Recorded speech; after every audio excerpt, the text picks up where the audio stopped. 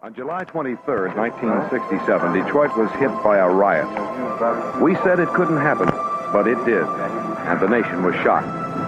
This is a portion of the story of that riot, which left 43 dead, thousands injured, and a city in flames. These films tell a part of that story. About 49 years ago, near this very intersection in Detroit, hatred filled these streets. What started out as a raid quickly became a riot. And this whole neighborhood became a war zone that lasted for 5 days. 43 people died, hundreds were injured, and over 7,000 were arrested. 5,000 people were left homeless, and nearly 1,400 buildings burned. They called it the 12th Street Riot. And the magnitude of its destruction made it the third worst riot in our country's history. Every time you drive into Detroit, and every time you think about the city, I want you to ask yourself this question. What causes neighbors to go to war with one another? What has to happen in a person's heart that they would throw rocks or bottles at somebody they don't know, or that they would loot and steal? You can call it hate or racism. You can call it evil or stupidity. But at the root, it's playing hatred, fear, and pride. I don't like people that are not like me. They're weird. It's costly. I'm too busy. She has tattoos. They own cats. One of our pastors wears loafers and collared shirts all the time. People don't like people that are not like them. People that are not like us make us feel uncomfortable. I mean, it costs time, money, and energy to care about anybody. You think about it, how many of your neighbors do you even know? I mean, really know? Or how many people within 5 feet of you right now would Jesus say you love them? Being a neighbor doesn't mean much anymore. And I know what some of you guys would say. I would care, but I don't know enough about them to know what to care about. And that's the problem. We don't know to care because we don't care to know. And that's what we're going to be talking about today.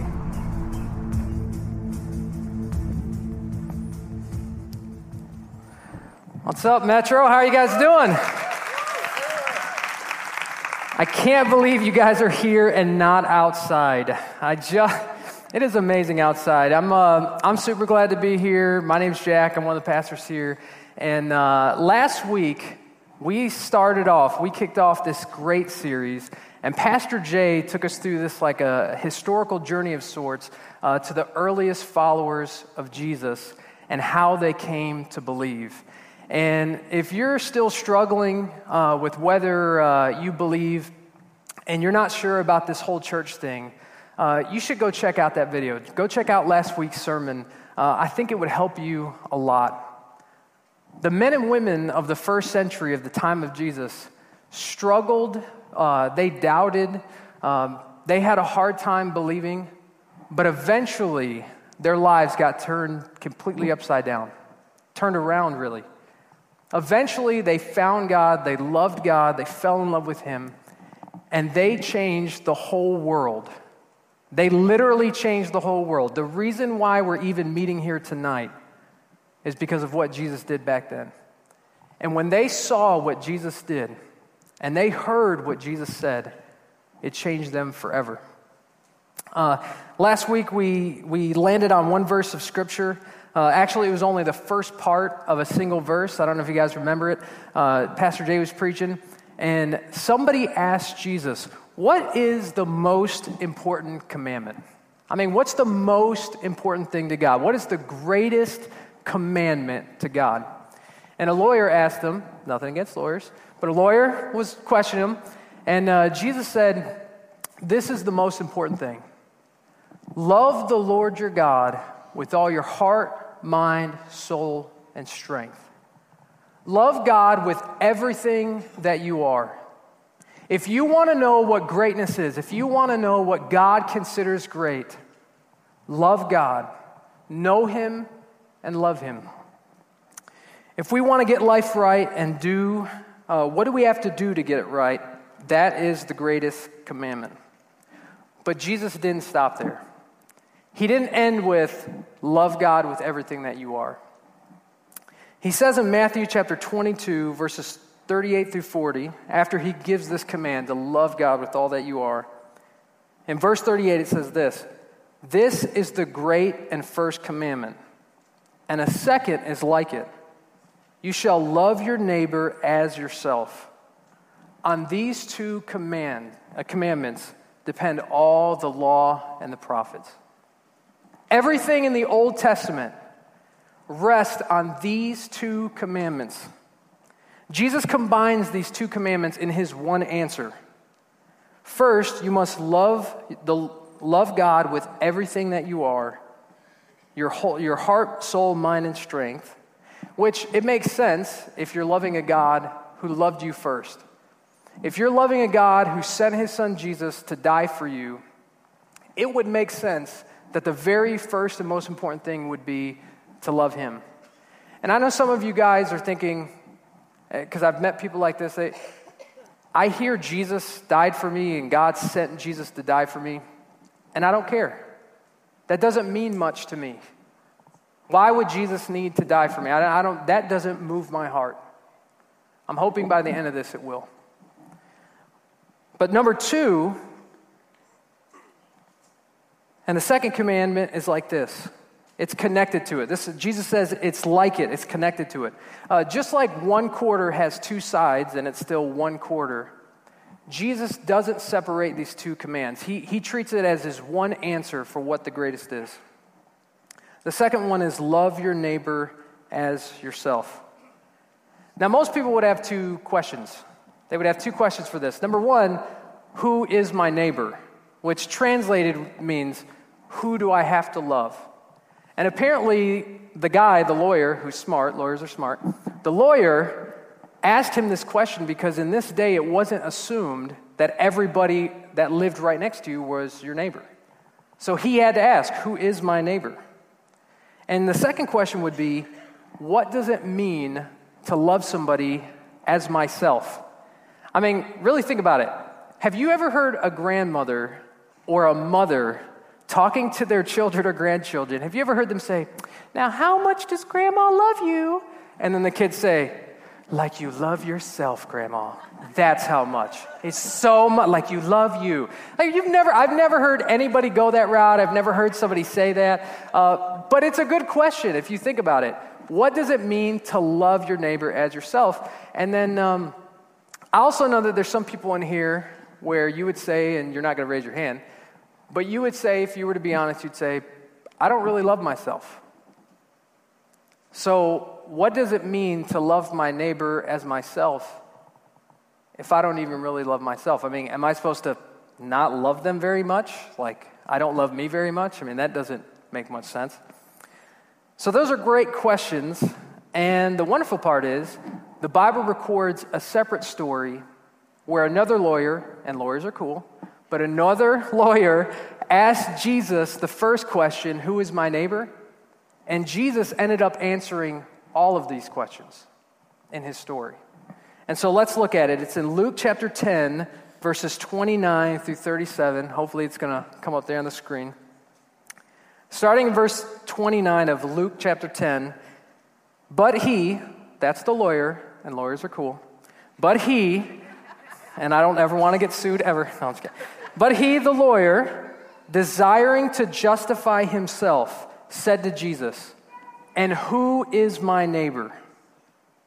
To be fair, lawyers and religious leaders question Jesus all the time. They asked him controversial questions to divide the crowd and to provide some haters for Jesus. That's what it means by they wanted to test Jesus when you read that in the New Testament. They're trying to trick him up. They want the crowd to hate him. But I don't think that this was the same case for this lawyer.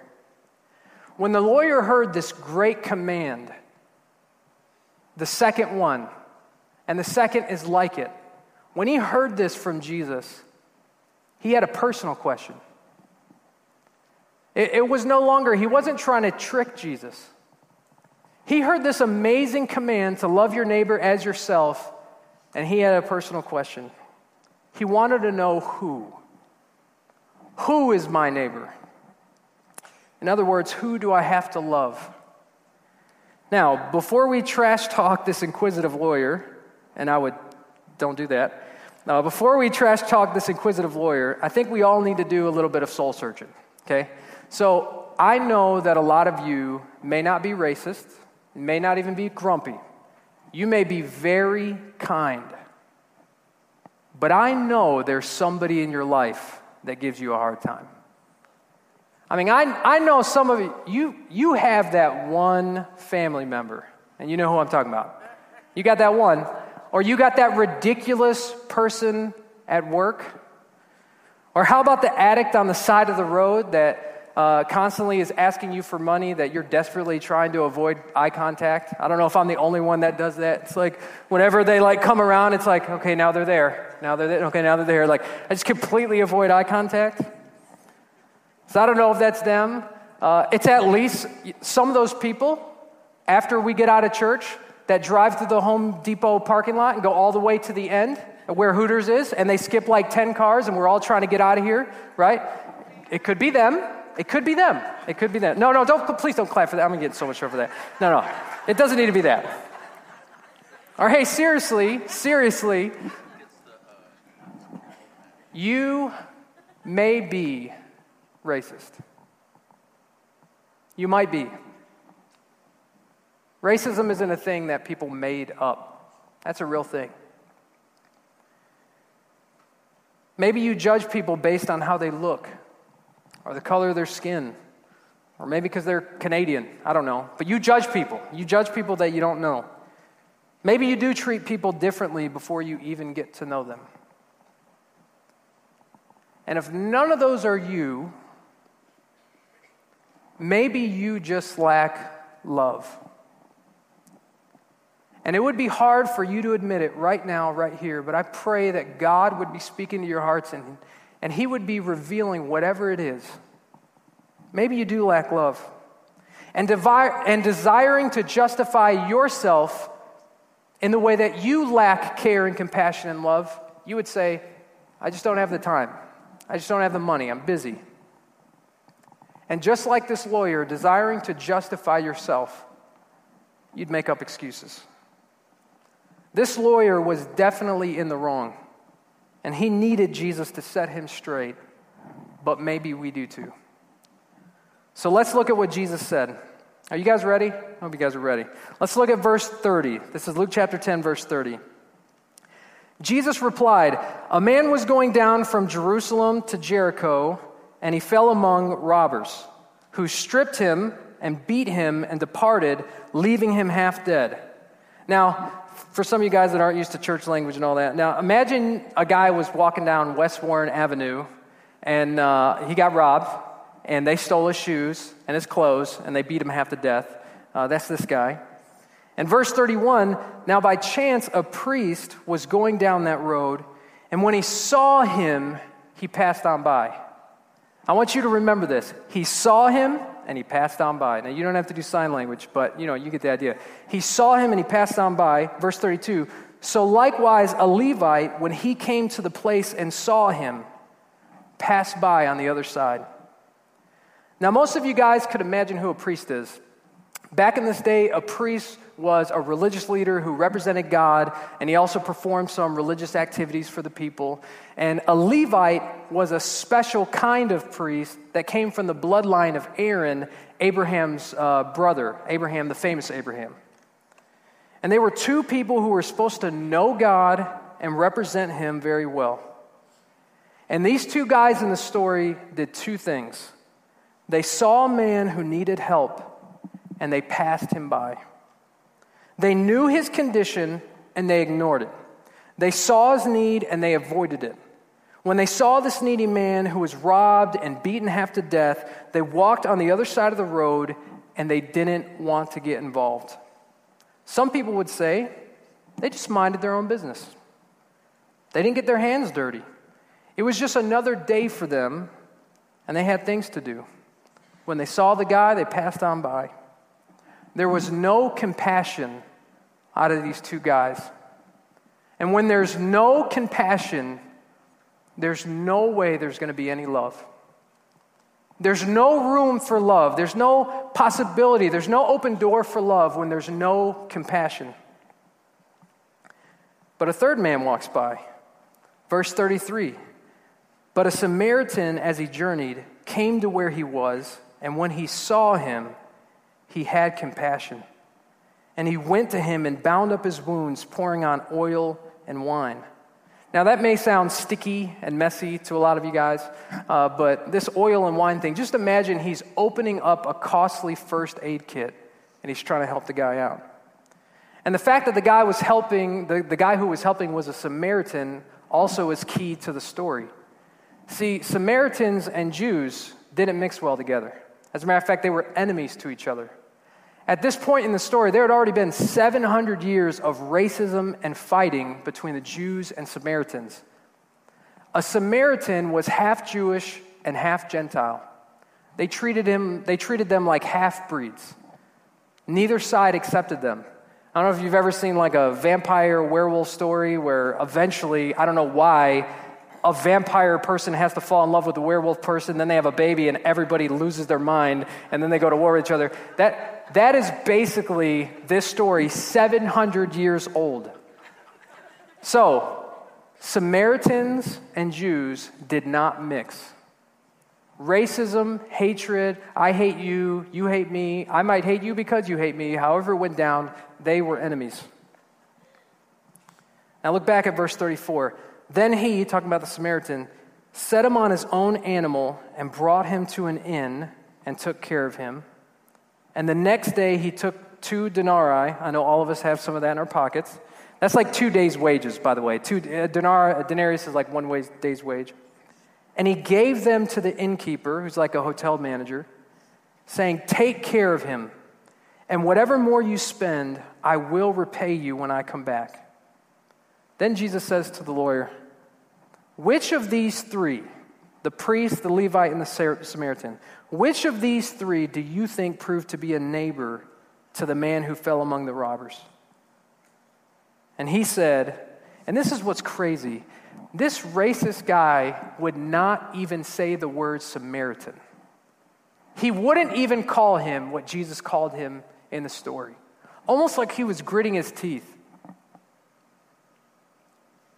He said, "The one who showed him mercy." And Jesus said to him, "You go and do likewise." So Jesus sets up this story because this guy asks, "Who is my neighbor?" He gives him this story, the story of the Good Samaritan. A lot of you guys may have heard of it. So Jesus makes it clear. Now I want you to remember this because a lot of people confuse who a neighbor is, right? A neighbor is anybody who we come in contact with. So Jesus makes clear in this story, your neighbor, our neighbor, is anybody we come in contact with. Strangers from other countries, like this Samaritan and the man, they are our neighbors. Our next door neighbors are our neighbors. People with different colored skin are our neighbors. And I just want to touch on racism real quick. I know we live in Detroit. It's not the same thing as the South. I just was living in Mississippi and Tennessee, so this is a real deal for a lot of people. Racism exists. It's not the same every place, everywhere, all the time, but it does exist. And I heard the story one time about these 2 girls playing in the park. And at some point, after playing on the swings for a while, this one girl turned to the other one and said, "Hey, so what should I call you? Do you want to be called African American, or is it more politically correct? Should I call you black?" And the other girl looked at her and said, I wish you would just call me Becky. Just call me Becky. But and I admit, I'm not sure what people mean when they say that they're colorblind when it comes to people. I still see color. And honestly, I see a lot of cultural differences between people from different backgrounds or countries, and I've been in different countries. Sometimes people who look different than I do have a different background. A lot of them have a rich and unique upbringing, and I can learn from them just like I can learn from anybody else. Because of the way I grew up, I didn't grow up with a racist family or any kind of racism that, as far as I could tell, I know I've got a limited understanding of this. But I didn't grow up with any of this, so I feel free to celebrate differences. It doesn't bother me that people look different and act different and have different backgrounds. But to judge a heart based on how much melanin is in a person's skin is just wrong. And to treat them differently is just wrong. I pray that it's never said of Metro City Church that there's any kind of racism that lives here, where people judge people on just by how they look. One of Jesus' followers a man named John. You guys have probably heard of John the disciple, not John the Baptist, although those two guys get mixed up all the time. I'm sure they're in heaven going, they did it again. They don't know who we are. Everyone's John. Anyway, so in 1 John chapter 4, verses 20 through 21, it says this: if anyone says, I love God, and remember, the greatest commandment is to love God, and the second is like it, to love your neighbors yourself. So remember that. John was there when Jesus was telling this. So John writes later, 1 John chapter 4, verses 20 through 21. If anyone says, I love God, and hates his brother, he is a liar. For he who does not love his brother whom he has seen cannot. He cannot love God who he has not seen. And this commandment we have from him, talking about Jesus: whoever loves God must also love his brother. Now, the term brother in this passage is not talking about a sibling, it's talking about a fellow Christian. John was writing to a Christian church where they had Jews, Gentiles, Samaritans, people from all different backgrounds at this point in time when John was writing this letter. So it was a multicultural church. And he's telling them, if you don't love the person standing next to you, you're a liar if you say you love God. It doesn't matter what you think. It doesn't matter what you feel. You can't love God who you have not seen if you can't love your brother who you have seen. And that's the Word of God. So, why can't you love God without loving your brother? Just going to touch on this for a second. Why? John tells us that if we love God, God's love is in us. And that love extends to other Christians, to other believers. And if that love is missing, it's because God is missing. If God's love is not in you, the Bible says you don't have God. That's a warning. It's a truth we need to accept. If God's love is in you and you say you love God, one way to test yourself is, do you love your brother? Because if you don't, you ought to be scared. Scriptures say you ought to test, search out. So that takes care of question number one. Anybody we come in contact with is our neighbor. But you still have another question to answer in order for it to make sense. I think that's why Jesus gave such a detailed story. This is why it's such a famous story. It's a parable with so many details in it. How do you love your neighbor as yourself? And this really is the greater question. I mean, this really is what Jesus is trying to drive at. This is the heart of the matter. How do you love your neighbor as yourself? So let's look back at Jesus' words, starting at verse 33. But a Samaritan, as he journeyed, came to where he was, talking about the guy that was beaten up on the side of the road, came to where he was, and when he saw him, he had compassion. In order to love our neighbors as ourselves, we must open our eyes and open our heart. We must keep our eyes and our heart open. The Samaritan wasn't responsible for every man that had ever been robbed. He was responsible for the one on his path. And when he saw him, he didn't turn away. He didn't walk on the other side of the street. He had compassion. Compassion is the ability to relate to the pain of another person, to feel what they feel, and to want to do something about it. Simply, it's what you feel when you want to help somebody who's hurting. Jesus wants us to desire good for our neighbor. Jesus wants us to love our neighbor. Now, we all love ourselves. I mean, this is a given. God doesn't command self-love, right? He just assumes it. And what do I mean by that? Because I know some people feel like, I don't love myself. We all want to diminish pain, and we want to increase pleasure in our lives. All of us. Even people that commit suicide, the reason why they do it is because they want to diminish pain. They want relief. They want out of it. So no matter how much you've abused yourself, all of us have this natural tendency. We want to diminish pain and we want to increase our own happiness. And this is what Jesus means by love your neighbor as yourself. He means that we should want to diminish our neighbor's pain and increase our neighbor's happiness, just as we want to diminish our pain and increase our own happiness. Love your neighbor as yourself. Now, a non-Christian can have compassion.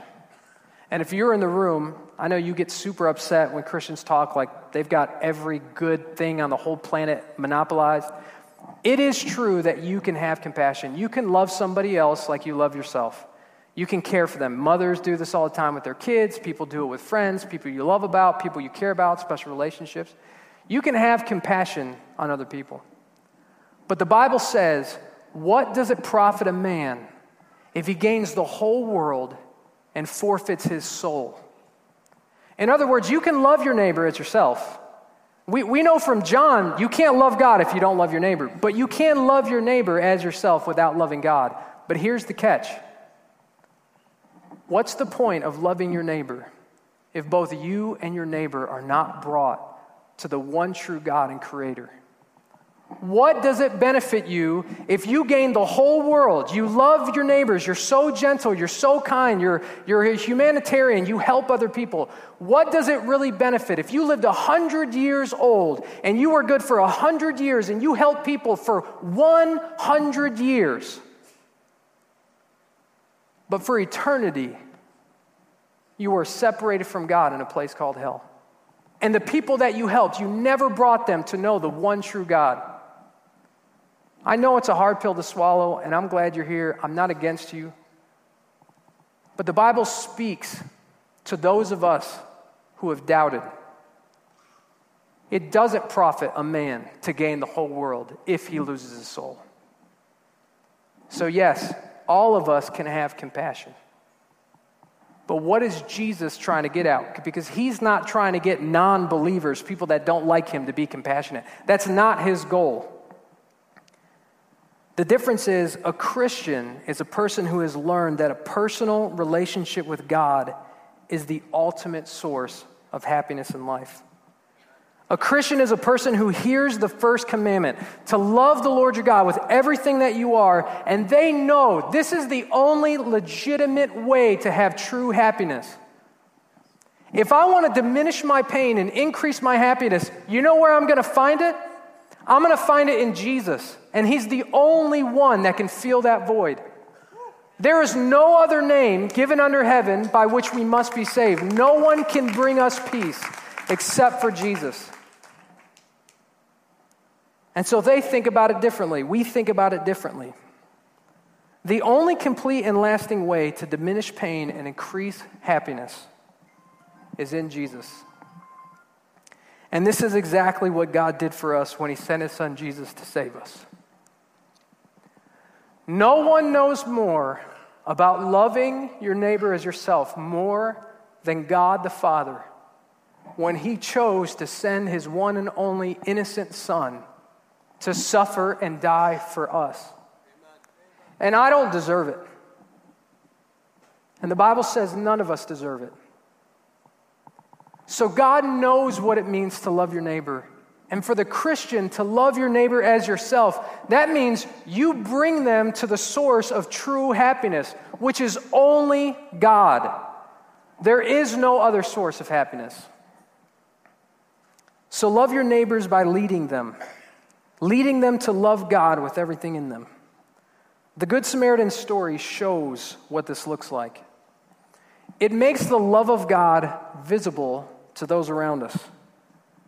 We seek to love others just like Jesus loves us, so that they will learn to love Jesus just like we love Jesus. You can love your neighbor as yourself if you bring them to Jesus. But what do we do when we see pain and we don't feel anything? Well, I imagine we do the exact same thing that the priest and the Levite and the lawyer did. We make excuses. We pass on by. I mean, is there any alternative? You can't conjure up compassion. It is a choice, but you can't just create it. When you look around at other people who are hurting, what's your first initial reaction? Here's a test for you to take that you could take right here, right now by yourself. Nobody has to know the results of this test except you, unless you're sitting next to your spouse or your spouse's mother. Other than those two and you could take this test, no one's going to know, okay? Here's the test. What is your first or initial reaction? Or what is the first or initial reaction you are more likely to have when you see a person in a rut or a gutter? Is your first reaction compassion or criticism? Are you quick to think, well, if they hadn't spent their money like that, ... if they hadn't gotten themselves in that situation, or if they would just work a little harder, or if they would just fill in the blank. Now let me translate what's really happening in our hearts when we say that. This is what we're actually really thinking. If they were as smart and as good as I am, they wouldn't be in that situation. Is your first reaction criticism? I know sometimes mine is. I came up with a lot of these examples pretty quickly, not because of how much I mess up. I sometimes lead directly to criticism. So what is your first reaction? Do you hurt when you see someone else hurt? But hear me on this, friends, and don't miss this. Most of the time, we don't know enough to care because we don't care enough to know. That's our problem. We don't care enough to know. We don't put the effort in. We don't try. We blind our eyes. We walk around with our phones like this all the time, whether it's with our family, outside, at a restaurant, wherever it is. We are so much not caring enough to know.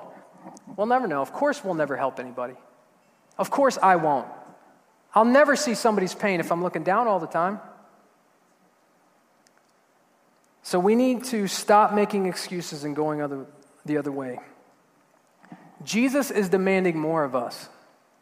Jesus wants us to care for our neighbor. He wants us to pay attention.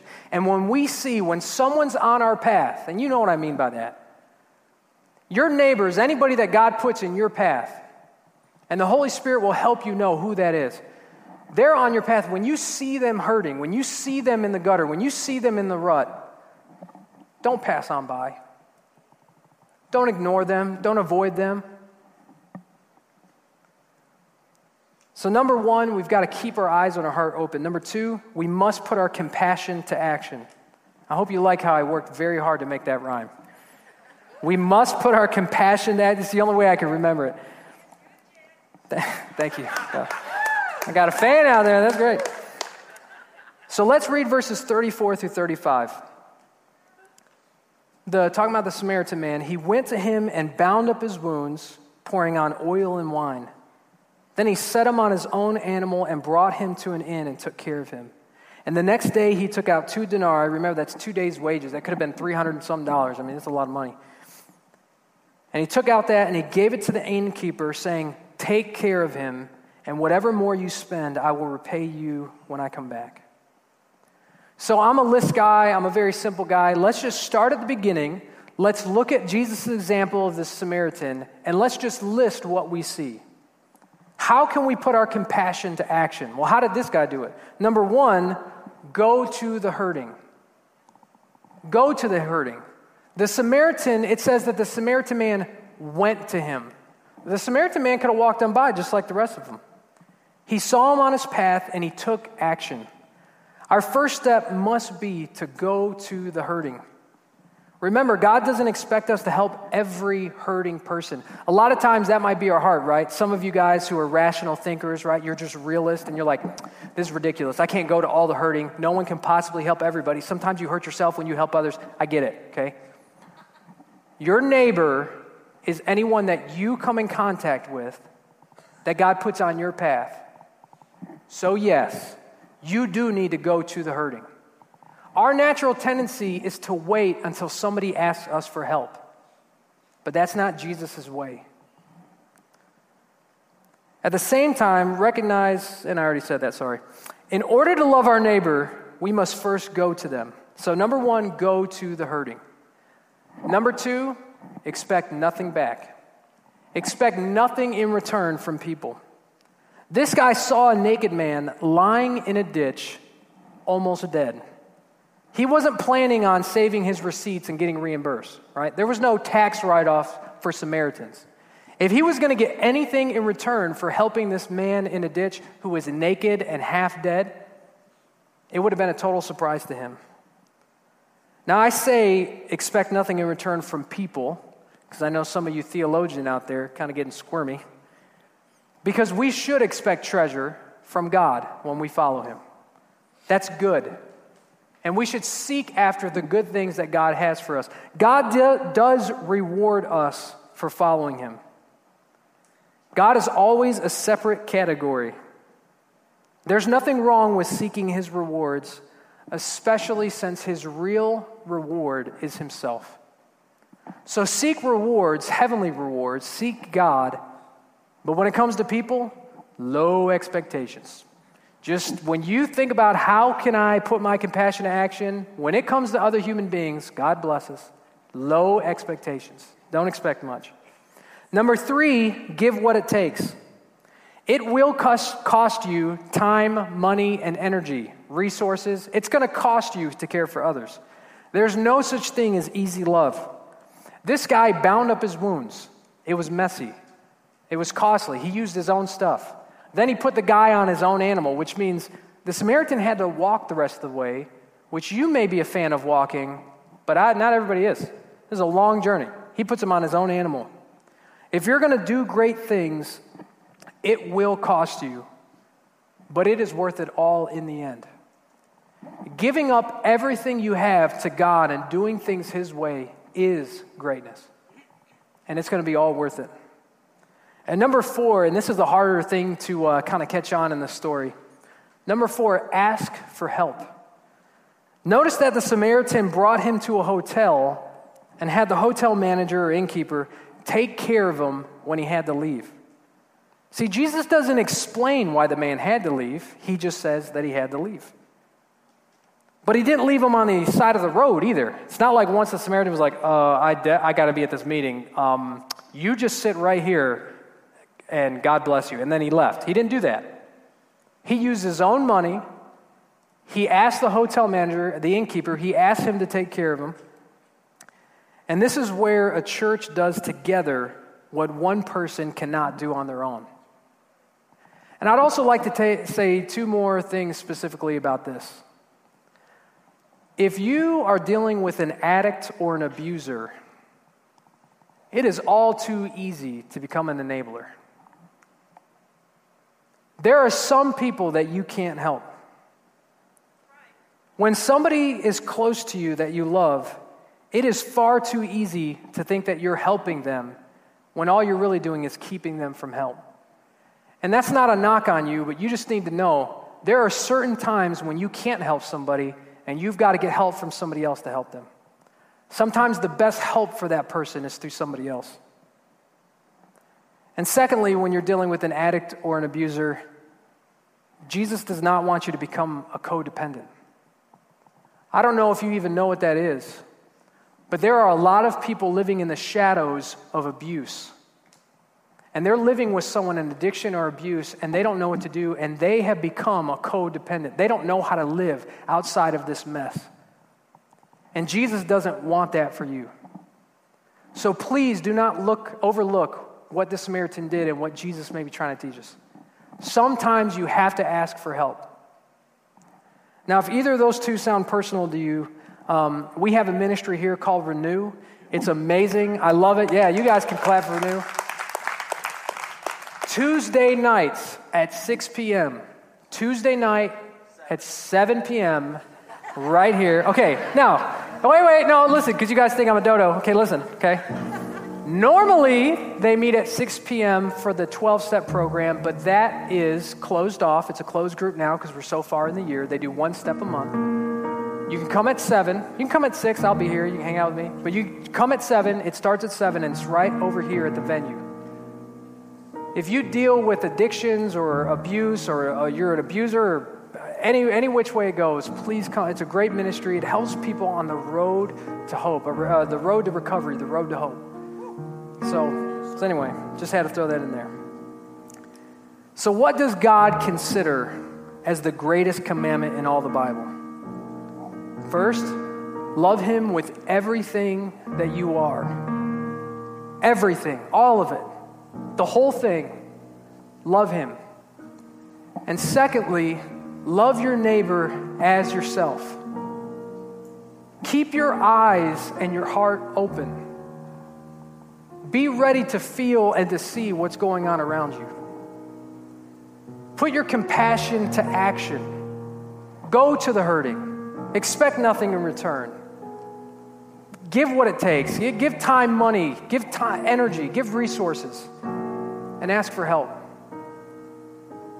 Love your neighbor as you would yourself. If we all determine to do this with our lives and we put our money where our mouth is, people would look at this church and they would see something great. And you know it.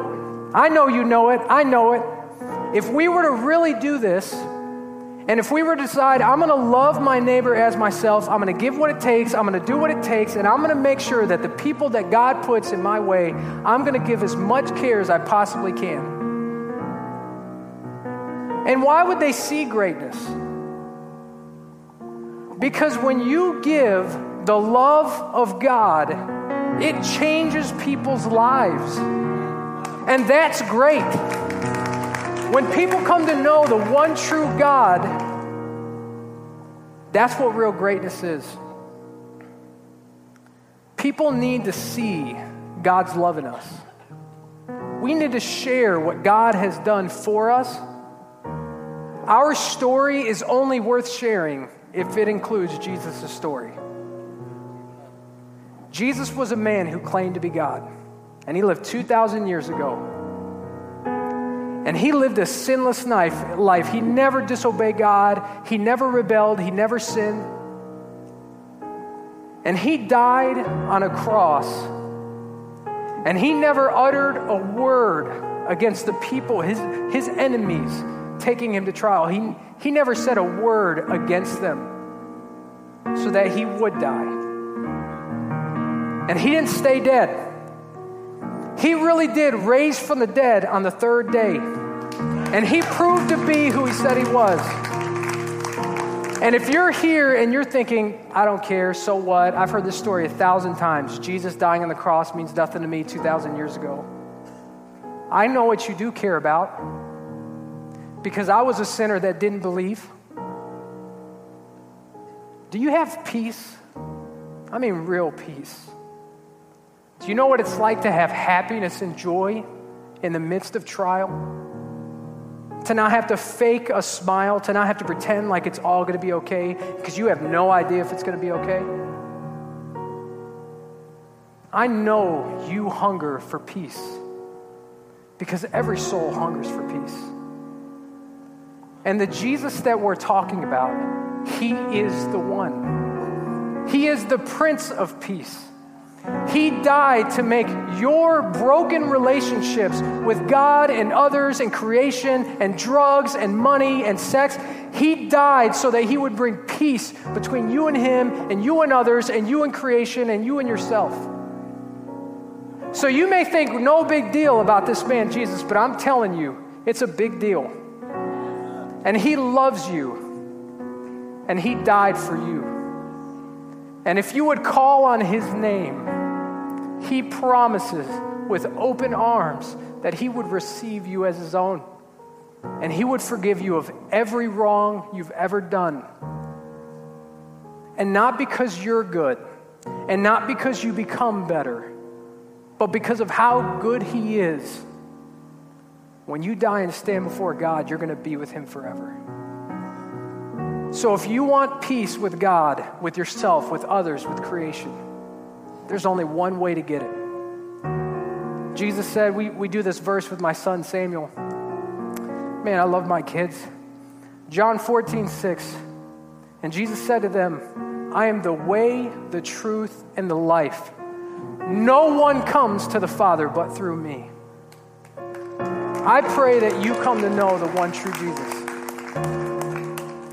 So let's pray.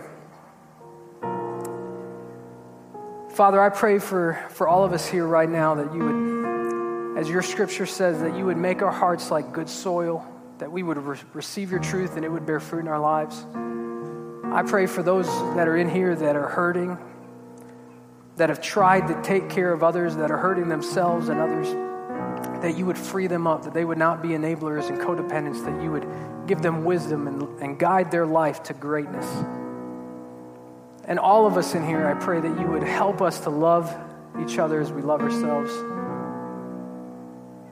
And most importantly, Lord, I ask that you would start something here in Downriver, that you would change our community, that you would open the eyes and ears of our hearts, that we would know you and love you, and that we would turn to you away from our sin, away from ourselves, and we would know what it's like to receive greatness.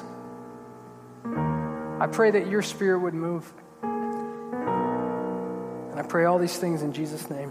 Amen.